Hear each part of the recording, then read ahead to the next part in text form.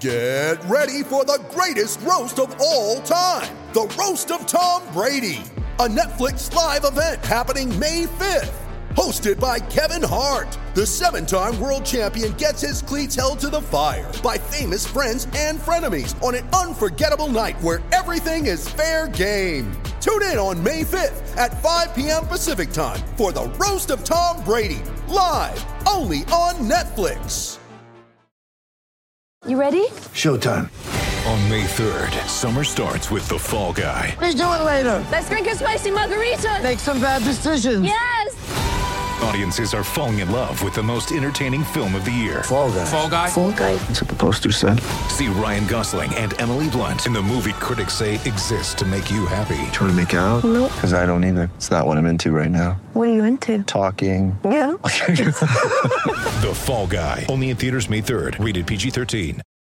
Mary redeemed a $50,000 cash prize playing Chumba Casino this year. I was only playing for fun, so winning this was a dream come true. Chumba Casino is America's #1 social casino experience. It's serious fun. With over 80 casino-style games to choose from, you too could win life-changing amounts of cash. Be like Mary. Log on to ChumbaCasino.com and give them a whirl. That's ChumbaCasino.com. No purchase necessary. Void or prohibited by law. 18 plus. Terms and conditions apply. See website for details. The voice in the preceding commercial was not the actual voice of a winner. What you know, go.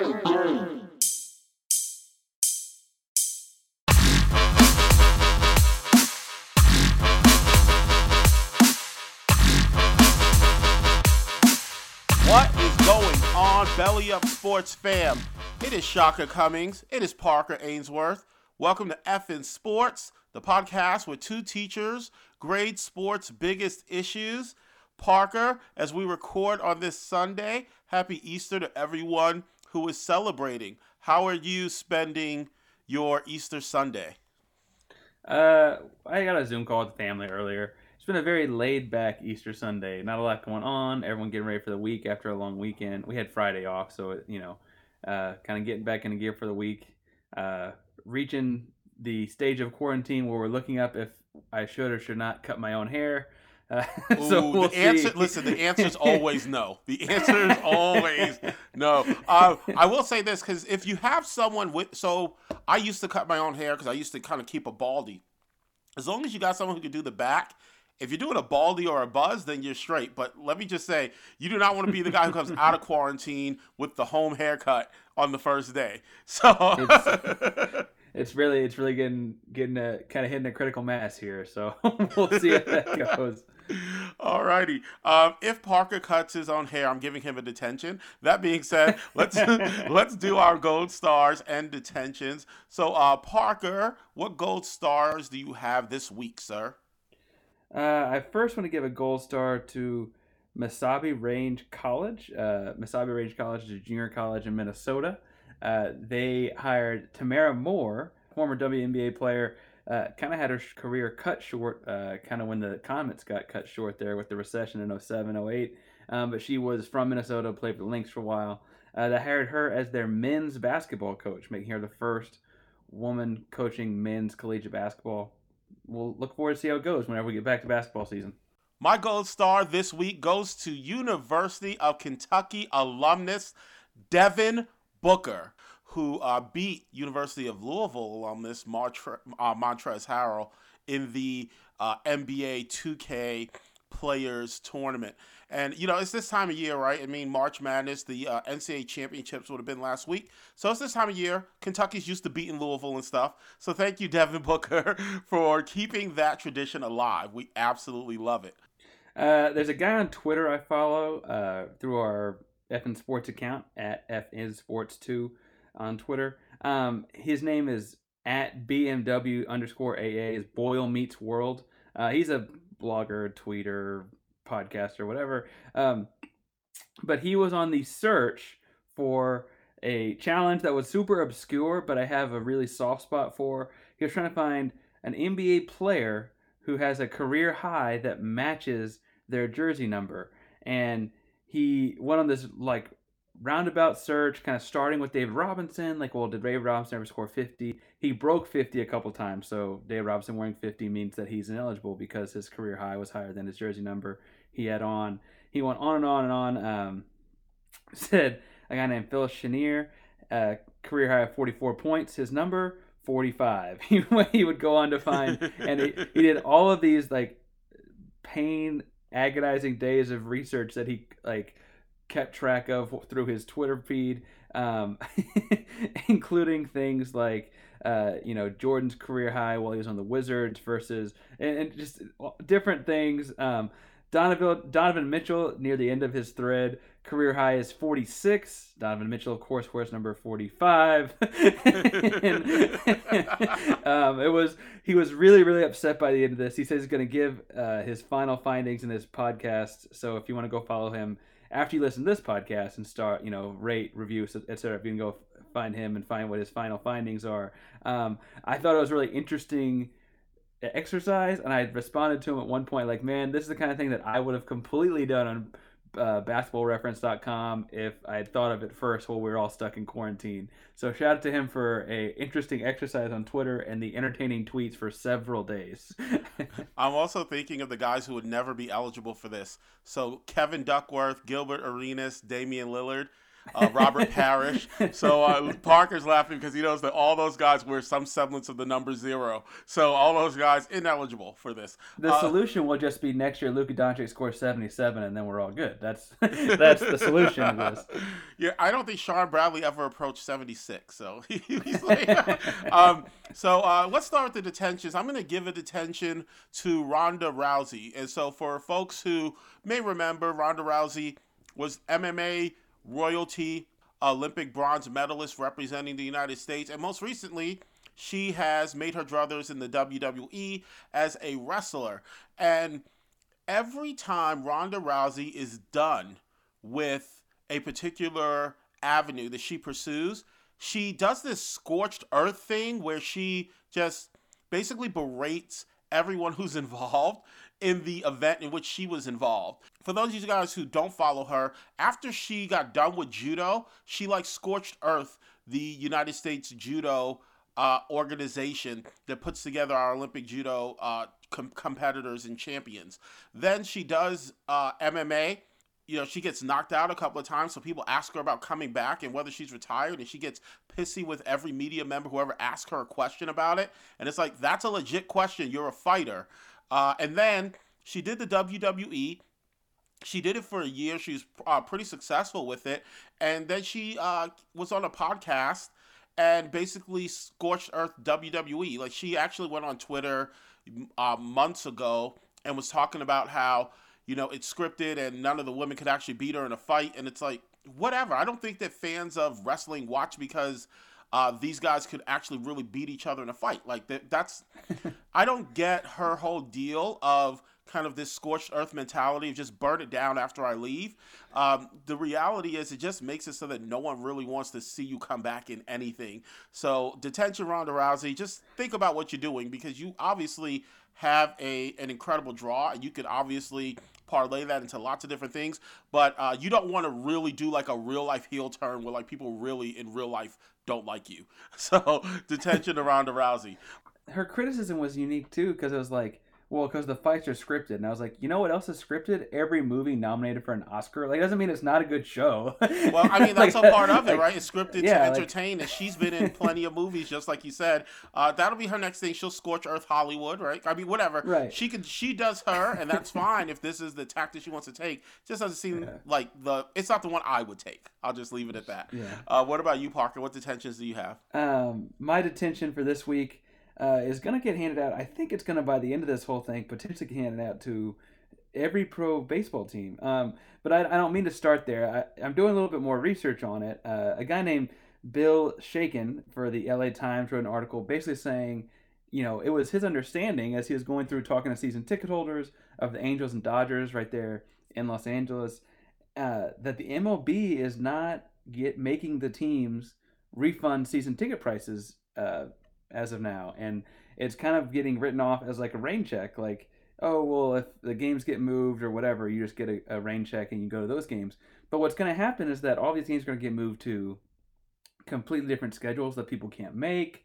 They're talking about making a bubble of sorts in Arizona for everyone to go play in. And if you're a fan of like the Dodgers, I guess that's like a 4-hour drive. If you're a fan of like the Mets, that's a long way away. You can't just get up and go to Phoenix, right? You get like this could potentially be a bigger deal with as far as the economic crisis goes that's surrounding everything going on right now, because people are paying thousands of dollars for these season tickets, and Major League Baseball is not going to force the teams. Doesn't look like, unless this shaken article catches some the attention of some people, they're not going to make anyone pay the money back. And that seems like, I know baseball is not in the same place that the NFL is by any stretch or whatever, but that seems like a really, really bad PR play for the potential to hold on a few $1,000s in tickets. No, it sounds like what they're trying to accomplish is get a class action lawsuit filed against them, because it feels like that's what may end up happening if they don't have some sort of a plan for a refund.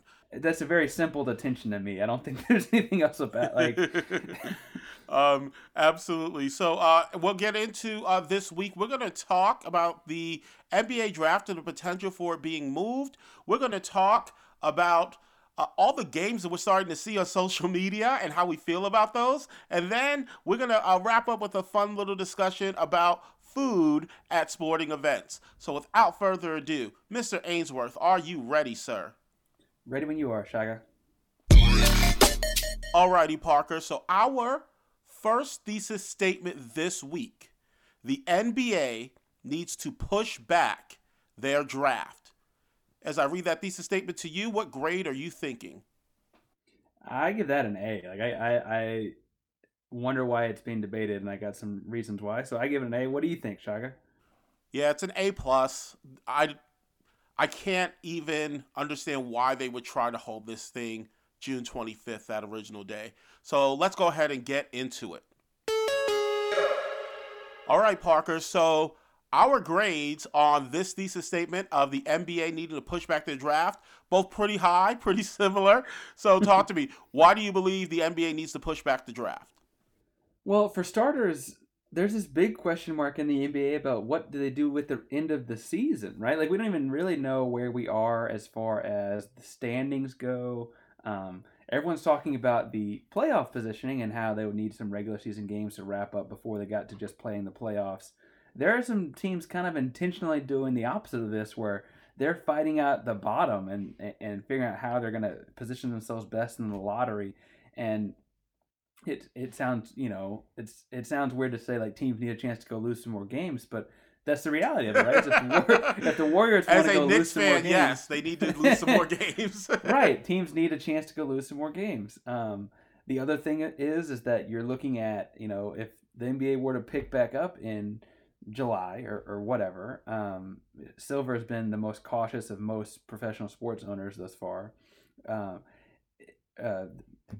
It looks like to me that if you're going to do this in July, you're going to have the draft in late June, and so you're going to have a bunch of teams working out rookies that they can't, I assume, play in July and August. It seems all kinds of backwards.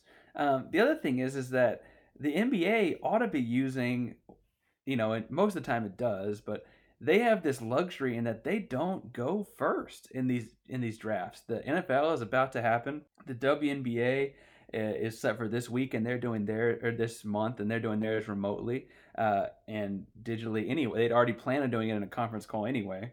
The NHL is scheduled for early June. The MLB is scheduled their draft for mid-June. They don't have to do this at the end of June. They can say, we're going to push ours back and kind of see how these other major sports leagues are doing theirs.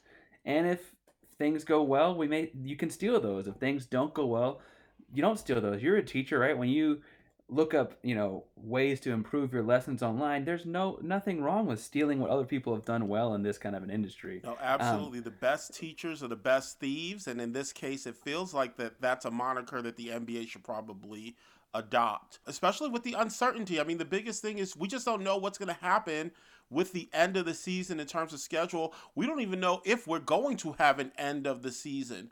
And so with the model that the NBA has put in place around draft lottery versus just giving the worst team the first pick, it feels like you need to think through what's going to happen.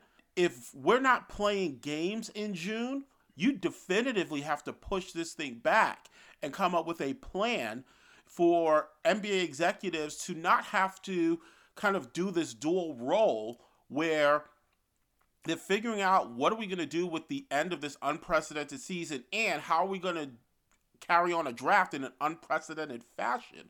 Like, it feels unfair to NBA executives. And even like the best teams, I think, would struggle with this. Teams like San Antonio and Indiana and Toronto, they tend to do really well with things like draft process. It feels like even the best run organizations are going to struggle with this. I mean, how can we have a draft if we haven't had free agency? So if the season is going on at the end of June, we don't know what's going to happen with Anthony Davis and the Lakers. Everyone assumes that he's going to re-sign, but we don't know. So how can the Lakers know what they need to draft in terms of their needs when they have free agents that they still have to deal with? There are too many unanswered questions to try to keep this thing in June, in my opinion. I also think just logistically, you're seeing the NFL and management in the NFL saying, whoa, whoa, whoa, to the idea of all of these owners and managers, general managers, having people come to their house to set up tech bubbles to do the draft at their homes.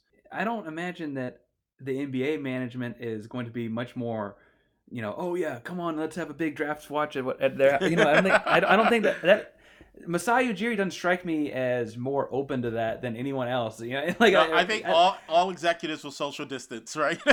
Right, and I don't know why it hadn't already been decided that we're doing this exactly 3 weeks or exactly 2 weeks or whatever. I think 25th was about 2-ish weeks after the last, like if every round went to 7, it would have been 2-ish weeks after Game 7 of the NBA Finals had nothing else happen. So if they're looking at a potential schedule, and the rumors you keep seeing on Twitter and things are that like the latest possible finals would either be ending or starting around Labor Day weekend, then I think that means we're doing the draft in late September. And I don't understand why that hasn't just been like decided. I don't know if they don't want to. I can tell you in terms of the date that you just threw out, why maybe the NBA, the caveat where, and keep in mind, I gave this thing an A+, so obviously I think this thing needs to be moved. The caveat that the NBA has to consider is the NCAA and NCAA basketball, in that players can declare for the draft, and as long as they don't sign with an agent, still go back to their NCAA teams.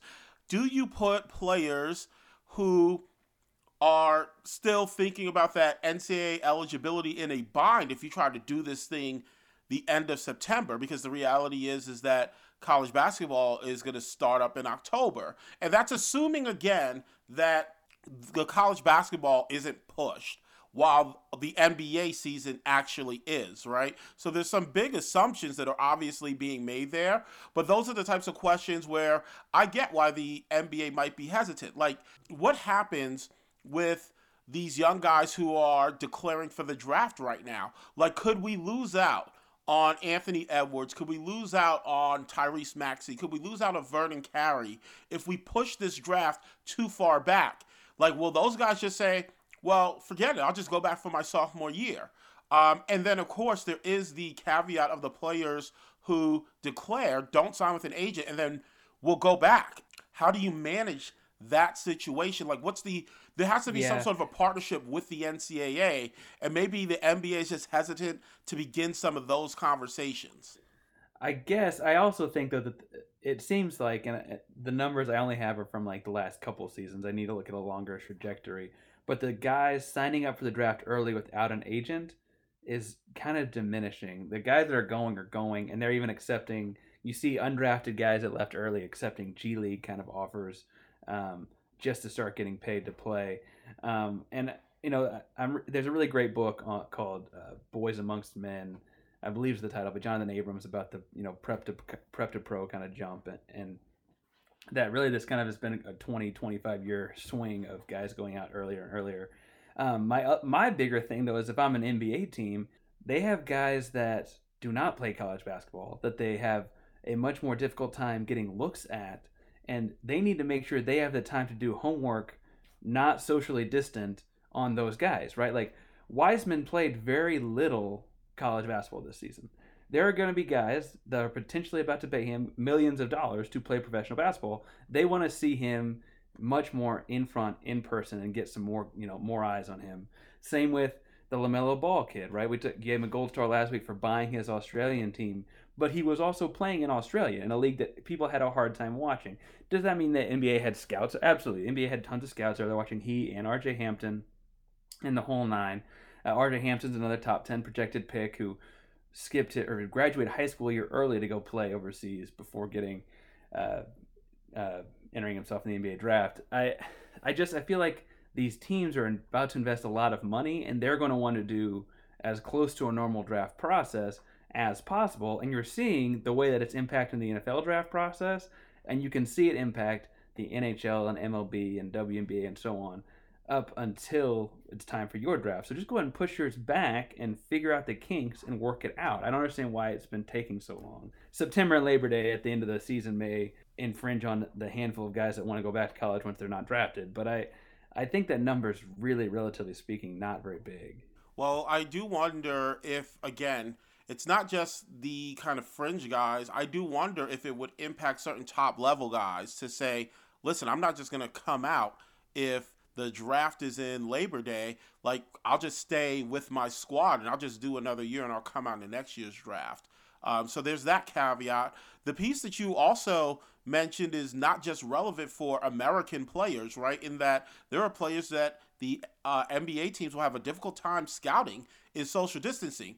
There's no more difficult scout than international players, and that's if everything's normal. So now we're talking about international players who may be declaring.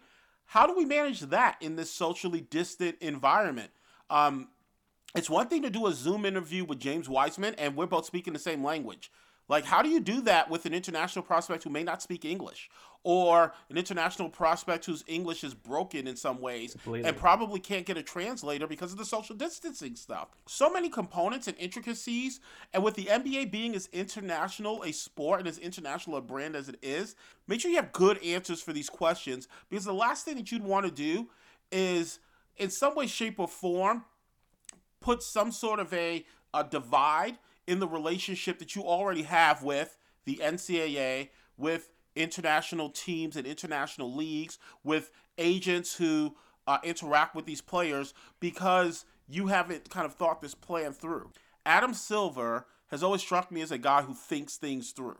So I'm envisioning that he's had these conversations, and maybe just timeline-wise, he hasn't shared all of the pieces. At some point, though, with players already declaring, including NCAA underclassmen as well as international players, it feels like you got to put the plan out there so that folks kind of know. And you have television partners as well. So you got to let your television partners know, hey, what's going to happen, what's going on as well. The NFL, I mean, whether you like what the NFL did or not and saying we're not moving the draft, at least they got out and said, hey, we're not moving the draft. We're sticking with that. We're going to do this thing. And so everyone just operated within that space, whether you agreed or disagreed. So it feels like the NBA should go ahead, put the information out there, and then let people react. Whether they agree or disagree is irrelevant. At least they can do.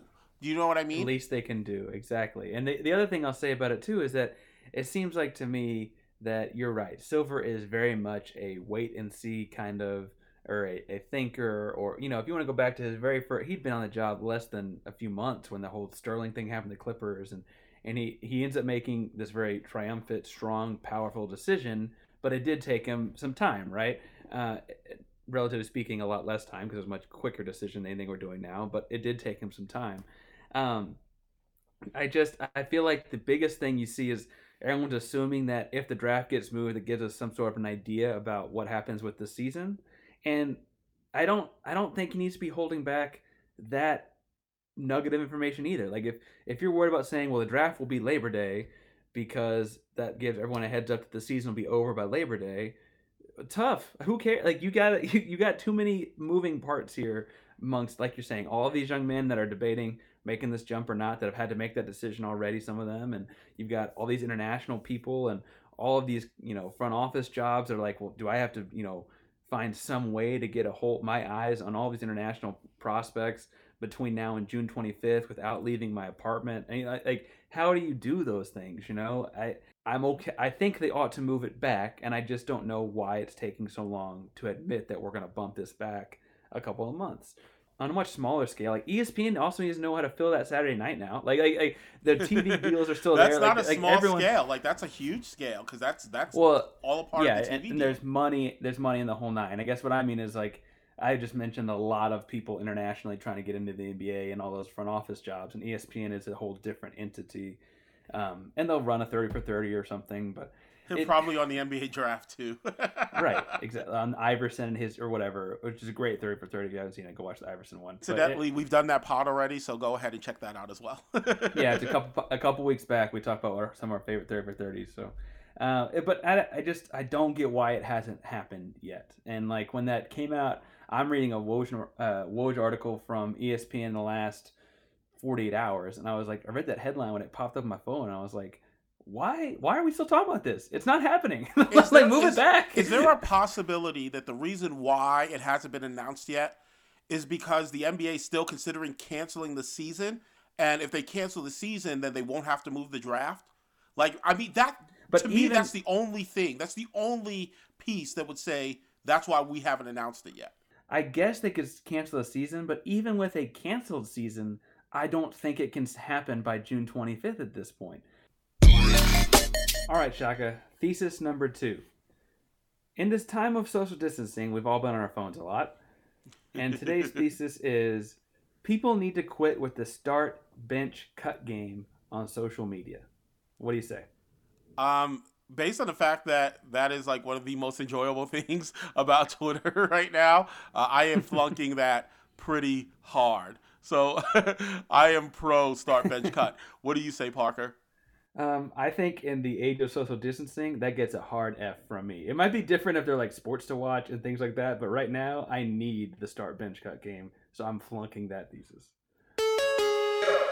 All right, so for those who don't know, the start, bench, cut game is popular on Twitter. It's on Instagram as well, and you see everyone all over Twitter posting pictures of like 3 somewhat, maybe kind of sort of relatable athletes, or really anything, but athletes in particular have been the focus of this, and you get to start one, bench one, and cut one.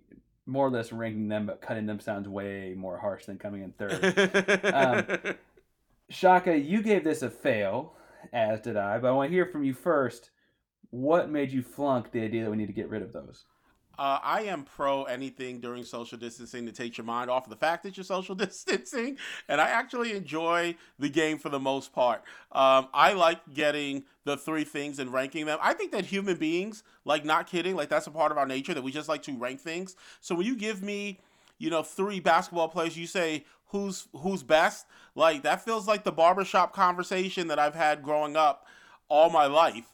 Only we're doing it in this digital space. So to me, that's pretty cool. Now, I've looked at a lot of these, and they've been kind of basketball heavy, but I even like the ones that aren't. Like, I like the ones that are like food related. I like the movies. Like, they'll put movies out there and they'll be like start, bench, cut. Like, to me, it doesn't matter. Now, as long as they're reasonable, right? Like, I saw one start, bench, cut, and I kid you not, it was Michael Jordan, Kobe Bryant, and Chris Middleton. Like, come on. Like, what are we doing?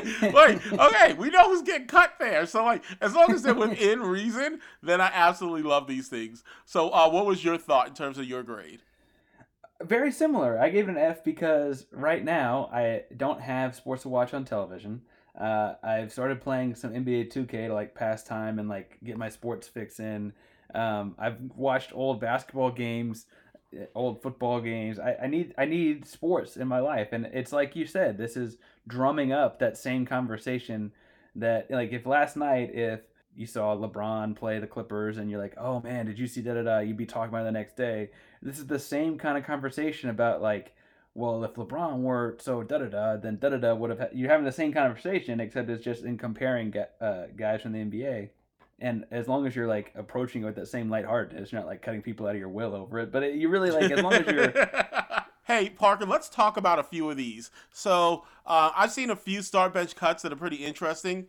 And I could do the conversation with you over Twitter, but I figure it's better live, right? So completely, here's one that I think is right up your alley. So it was start bench cut, and it was James Harden, Russell Westbrook, Damian Lillard. Well, you're gonna call me a total homer. I'd end up cutting Lillard because I'd go to things like MVPs and how you rank guys like that. Lillard's probably at a better point in his career, but he's also like the Blazers certainly aren't having a great year whenever we come back. I would probably start Harden bench Russ, cut Lillard there, but everyone's going to call me a homer for that. So you just set me up for a giant pile of Twitter mentions, I'm sure. People going, oh my God.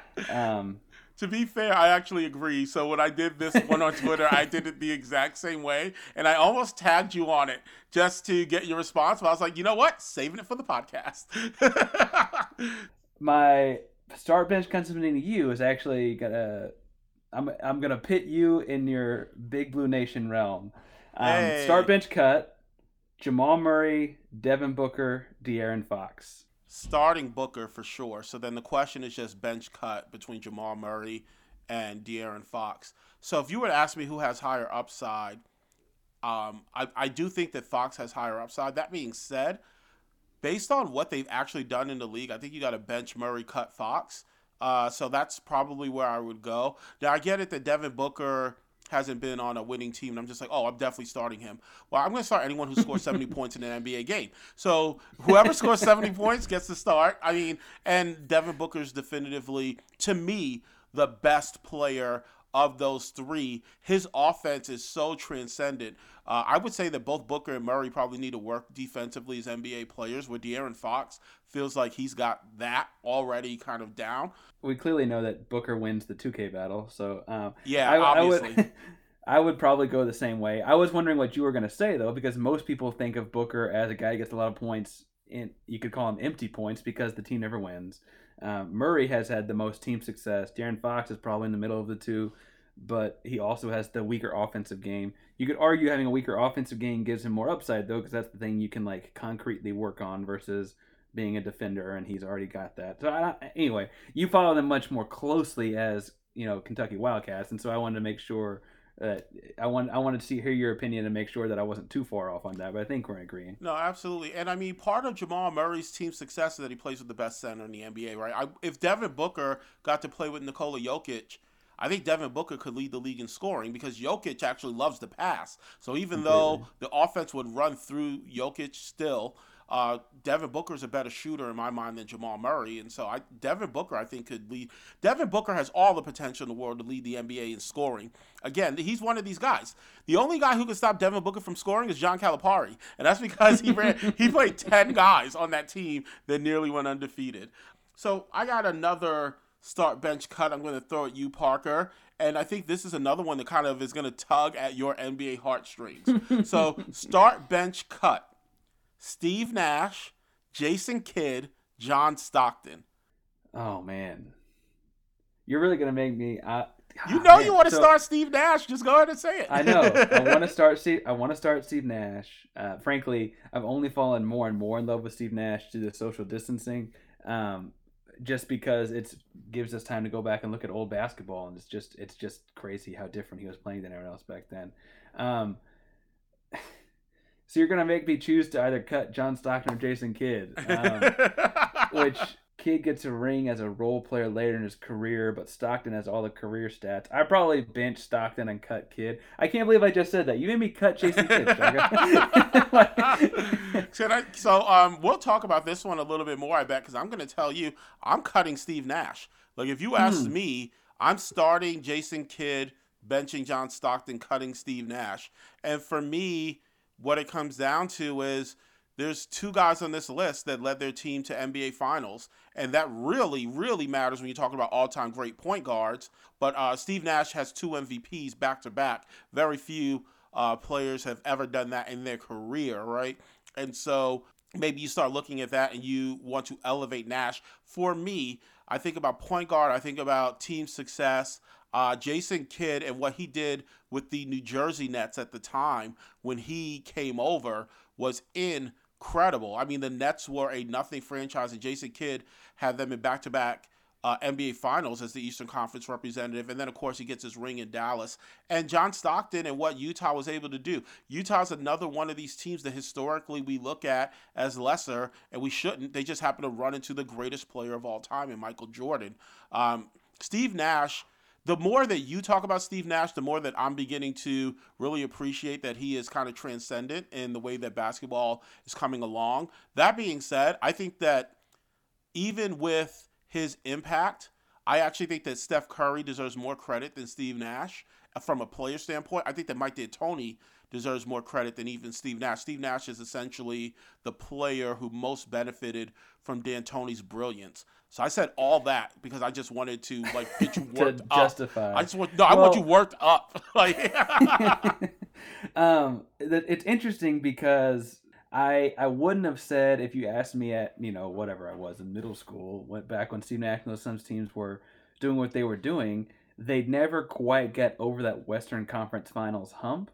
But they also were, to be fair, losing to teams that were also beating Jason Kidd's Nets teams, right? Like there wasn't a bit. They were fair. Both. That's fair. They were losing the same team. It was just at a different round of the tournament, and that's really just based on literally your geographic location. So I'm not sure that I can hold that as against him as much as Kidd. I guess the deal is Kidd is a role player on that Dallas team in 2011, and that really is a big, as far as awards go, difference. The individual players, though, is when you get to see things like all of the stats attributed to Stockton, but like he's leading in assists and steals, and looks like it's an insurmountable gap between him and number 2, right? The short shorts are its own weird, iconic thing. He is looked back on as a guy that he just kept running into Jordan, and so he didn't win. And my deal with Steve Nash is yes, he benefits a lot from the way that D'Antoni coaches and the system and those kinds of things. And that two-way street, though, to me, is that system didn't work anywhere near as well until D'Antoni got to another guy like James Harden who can score the basketball, right? Steve Nash does not jump off the page as any sort of athlete. He's a normal-sized point guard, very average speed point guard, but he pushed the pace away with a great court vision, and it seemed to all click in those few years in Phoenix. It wasn't like D'Antoni went to New York and had a ton of success with Carmelo running some offense. He did with Linsanity, though. For a 2-week stretch. Well, but hold on. So now we can, because we'll get into that if we really want to, because Linsanity was longer than a 2-week stretch, number one. Number 2, I was being a little. No worries. I know you were tongue in cheek. He knows I'm a Knicks fan, so he's like poking the bear. But the other thing with Jeremy Lin is that we never got to see long term what that could be because the Knicks didn't re-sign him. And product the system's fine. I could point at they had Amari Stoudemire hurt one of the MVP years. They get a couple of questionable Tim Donaghy games in another Western Conference Finals. Questionable Tim Donaghy games sounds like a hardcore metal band. New band name, I call it. No, I think that he has a not so crazy different timeline where his career is remembered very differently. The idea that a guy can be 15 years ahead of his time doesn't necessarily mean they win as much as that they are important to the game. Whereas as much as I love Jason Kidd, his importance to the game of basketball, right? We talk about can you tell the story of basketball with or without him? I wonder if you could write a storybook that talked about basketball without Jason Kidd. I don't think you could tell a story without the Rookie of the Year MVP. You can't. You can't tell the story of basketball. But let me say this: you can't tell it without Jason Kidd. You can't tell it without Steve Nash either. The reality is, this is where when people say that they're sick of start bench cut, this is why, right? My last point I'll say about Steve Nash, though, is you brought up the Warriors the last 5 years, and Steve Nash is sitting in the back row of the bench because he's a player development consultant for the Warriors.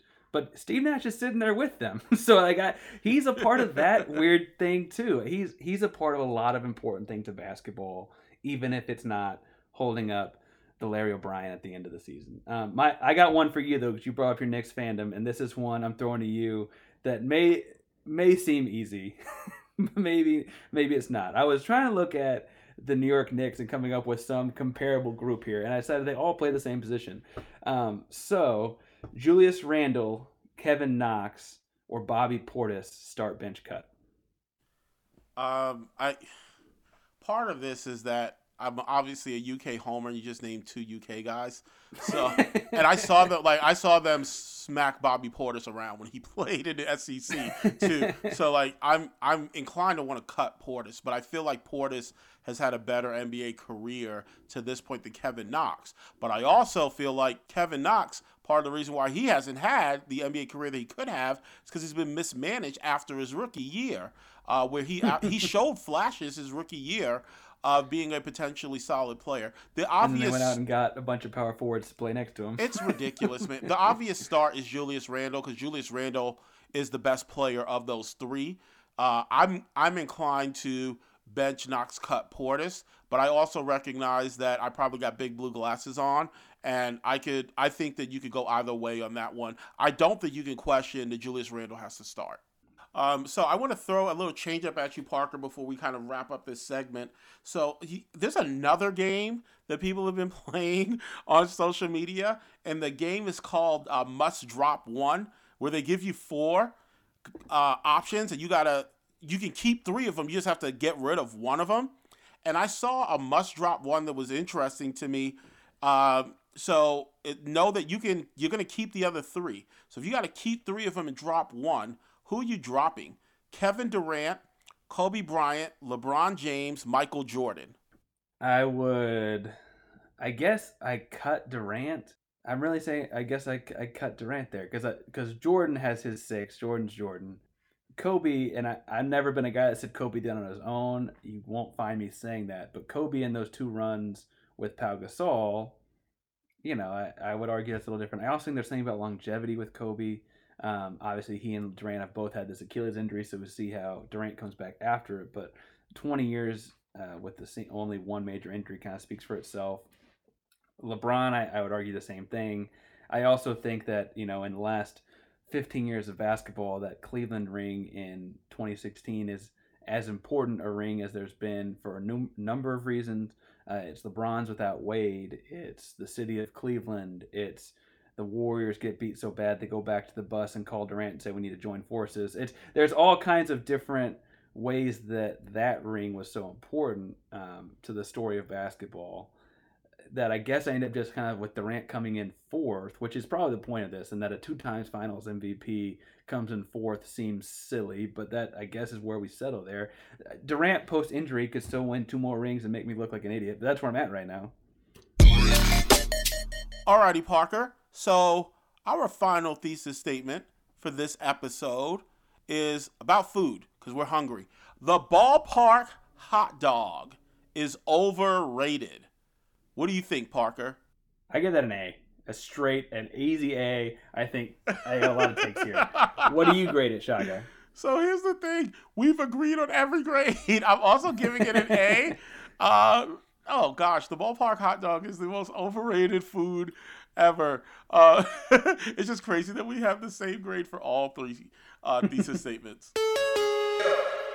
Alrighty, so Parker Ainsworth hates everything Americana. He doesn't like ballpark hot dogs. Come on, Parker. What's going on? Why do you hate America?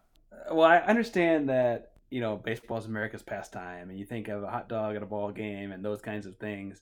I think this is one of those traditions that has more than run its course. I think that the big deal here is I enjoy, in the summertime, and when I travel, one of the first things I look up, if it's domestic, is, well, who's in town that weekend? Like, is it a baseball game? Is it a basketball game? A hockey game? Like, what's going on, right? What can I find tickets to? Absolutely. I'll sit at the top. I'll sit in the top. I want to see some sort of an experience that, like, see what the fans are like, see what the place is like, etc. Which has led to some really cool things, right? I've did a weekend with the family one time. We went and saw New Orleans. The Pelicans were playing on a Saturday with the Saints playing the following Sunday, and so we got to see both. You end up seeing the country in a really cool way that way. The ballpark hot dog is so simple. It's the same everywhere you go.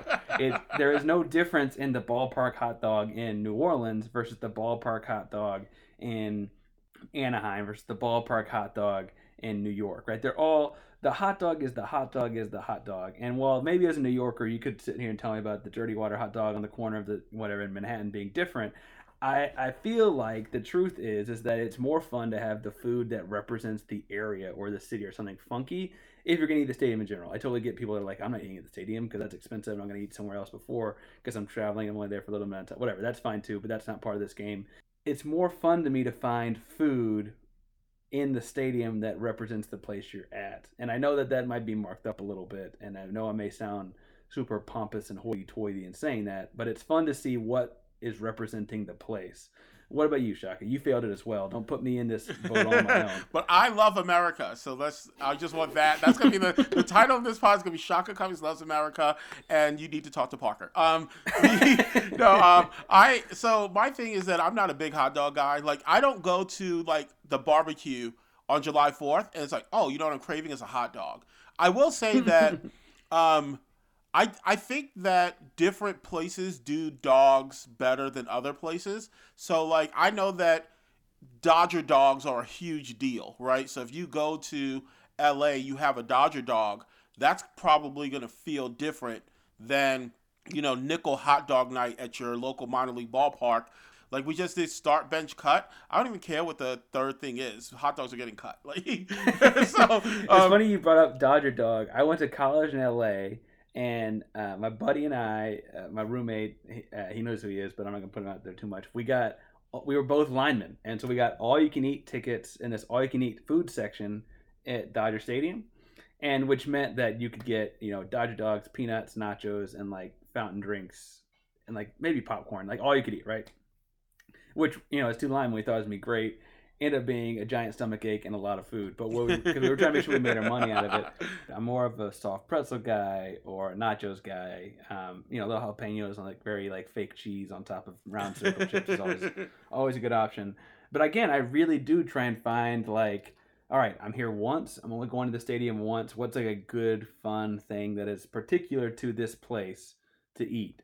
Which has led to different things as you go to different places, but it's more fun that way to me. I know it makes me sound like somewhat of a nerd or maybe a pompous jerk, but that's really the more fun way I think it is to do. Your Steve Nash takes make you sound more like a pompous jerk. But no, I'm a nachos guy. Like any ballpark. Like I want the electric yellow cheese. Like I it's weird. I consider myself kind of a foodie. But when it comes to cheese, like I want the fakest, most artificial stuff. Like if I love that it's called processed cheese food. Like it's not even really cheese. Like I love that stuff.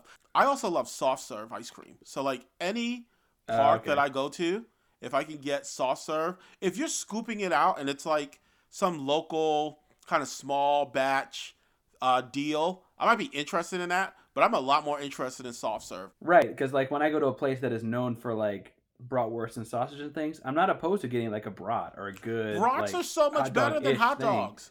Like, yeah, it's like that difference is enough to make it a whole different experience. In the completely separate from hot dog category, meaning anything that has nothing to do with a hot dog, what other things have you enjoyed in your travels of stadiums and finding? You know, there's lots of places have great food all over, right? One of the things that I really enjoy is when I was a kid, everywhere that you go would do some sort of a souvenir helmet food item. And so for me, it's about the souvenir more than even the food. But like in Minnesota at the Twins games, they do nachos in like a full-size batting helmet, which it's a lot of nachos, guys, but it's worth it for the helmet. I told you, like, I love soft serve, so anytime you put ice cream in one of those helmets, I buy it. When I went to Texas A&M played the University of Kentucky in football, so I got a little A&M helmet full of dipping dots, right? So like stuff like that is really cool. So for me, like I like that stuff because it's more about the helmet. But in the South, for instance, you're gonna get much better barbecue at a ballpark than I got in Minneapolis, right? But up in Minneapolis, they have this burger that's called a Juicy Lucy, which is like cheese inside the burger and then cheese between the burger layers, and it's a double patty. Well, no, you can't get that anyplace else, right? Pizza options, for instance, in New York at the ballparks, at least when I was a kid, used to be awesome. I think that all that stuff's been kind of, it's not corporate, and so it's probably like Papa John's or whatever. But once upon a time, it used to be kind of local mom and pops that would do the pizza at Yankee Stadium, and stuff like that was really cool because Yeah. obviously you're only getting that there. Or even we went to a Dolphins game when I was a kid and got a Cuban sandwich at Joe Robbie Stadium, which, I mean, obviously, if you want to get a Cuban sandwich, get it in Miami. I mean, the only place you can get it better is Havana. You know what I mean? Right. And at the AT&T Center in San Antonio, they do kind of a take on San Antonio is the enchilada burger. So you can get like enchiladas as the filling of your hamburger, which is unique.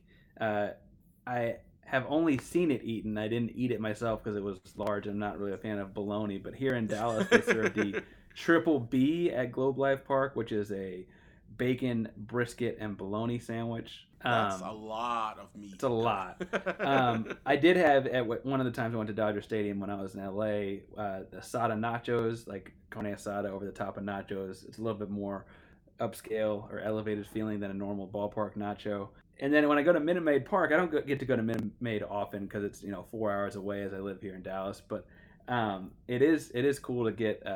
They have like a chicken and waffle cone, so it's like an ice cream cone filled with mashed potatoes and gravy, and then like popcorn chicken on top of it. It's pretty good. That's interesting. Okay, I think I get behind that. And then when you're at Minute Maid Park in Houston, you got to go to Torchy's. They have an in-stadium Torchy's tacos. And for those that are not from one of the states blessed to have Torchy's tacos, I feel bad for you. Torchy's tacos is fantastic. Just the names, like Trashy Trailer Park is a name of an actual taco that you get from Torchy's.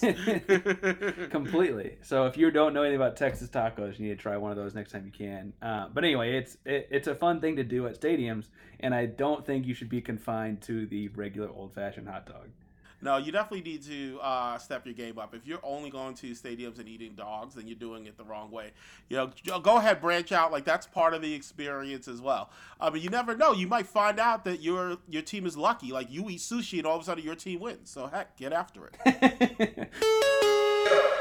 Friends, that is FN Sports for this week. Great chatter all over the map. Even in this time of quarantine, we can find some sports to talk about for sure. Parker, you want to hit them with your socials? Yeah, you can find me on Instagram and Twitter. Both are at PAinsworth512. That's at Painsworth512. Hit me up on Twitter. Let me know what you think about my grades or food takes, apparently. That's what we did this week. I also respond fairly frequently to the FN Sports Twitter. If you go at FIN Sports, the number 2, all one word on Twitter. You can find either one of us there. You can see us tagging our tweets with either PA or CC to see who's saying what. But reach out. Let me know what you think. Let me know what you think about our grades. I hope you don't think differently about my grades and Shaka's grades, because we had very similar grades this week. We also are on Instagram as well. So you can reach out to us on Instagram at F_N_sports. That's the podcast Insta. You can find me on Twitter and Instagram at Shaka Cummings, at CHAKACUMMINGS. Alrighty, Parker. It looks like we need to get out of here, go celebrate Easter. I'm going to celebrate Easter watching a little bit of this horse competition. So time to get out of here. Thank you guys for listening, and please remember, when it comes to sports, don't flunk with us. Later, guys.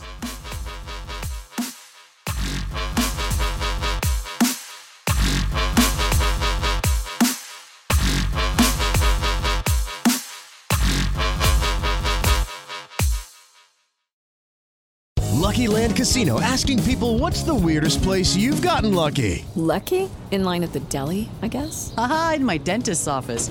More than once, actually. Do I have to say? Yes, you do. In the car before my kids' PTA meeting. Really? Yes. Excuse me, what's the weirdest place you've gotten lucky? I never win and tell. Well, there you have it. You can get lucky anywhere, playing at LuckyLandSlots.com. Play for free right now. Are you feeling lucky? No purchase necessary. Void where prohibited by law. 18+. Terms and conditions apply. See website for details.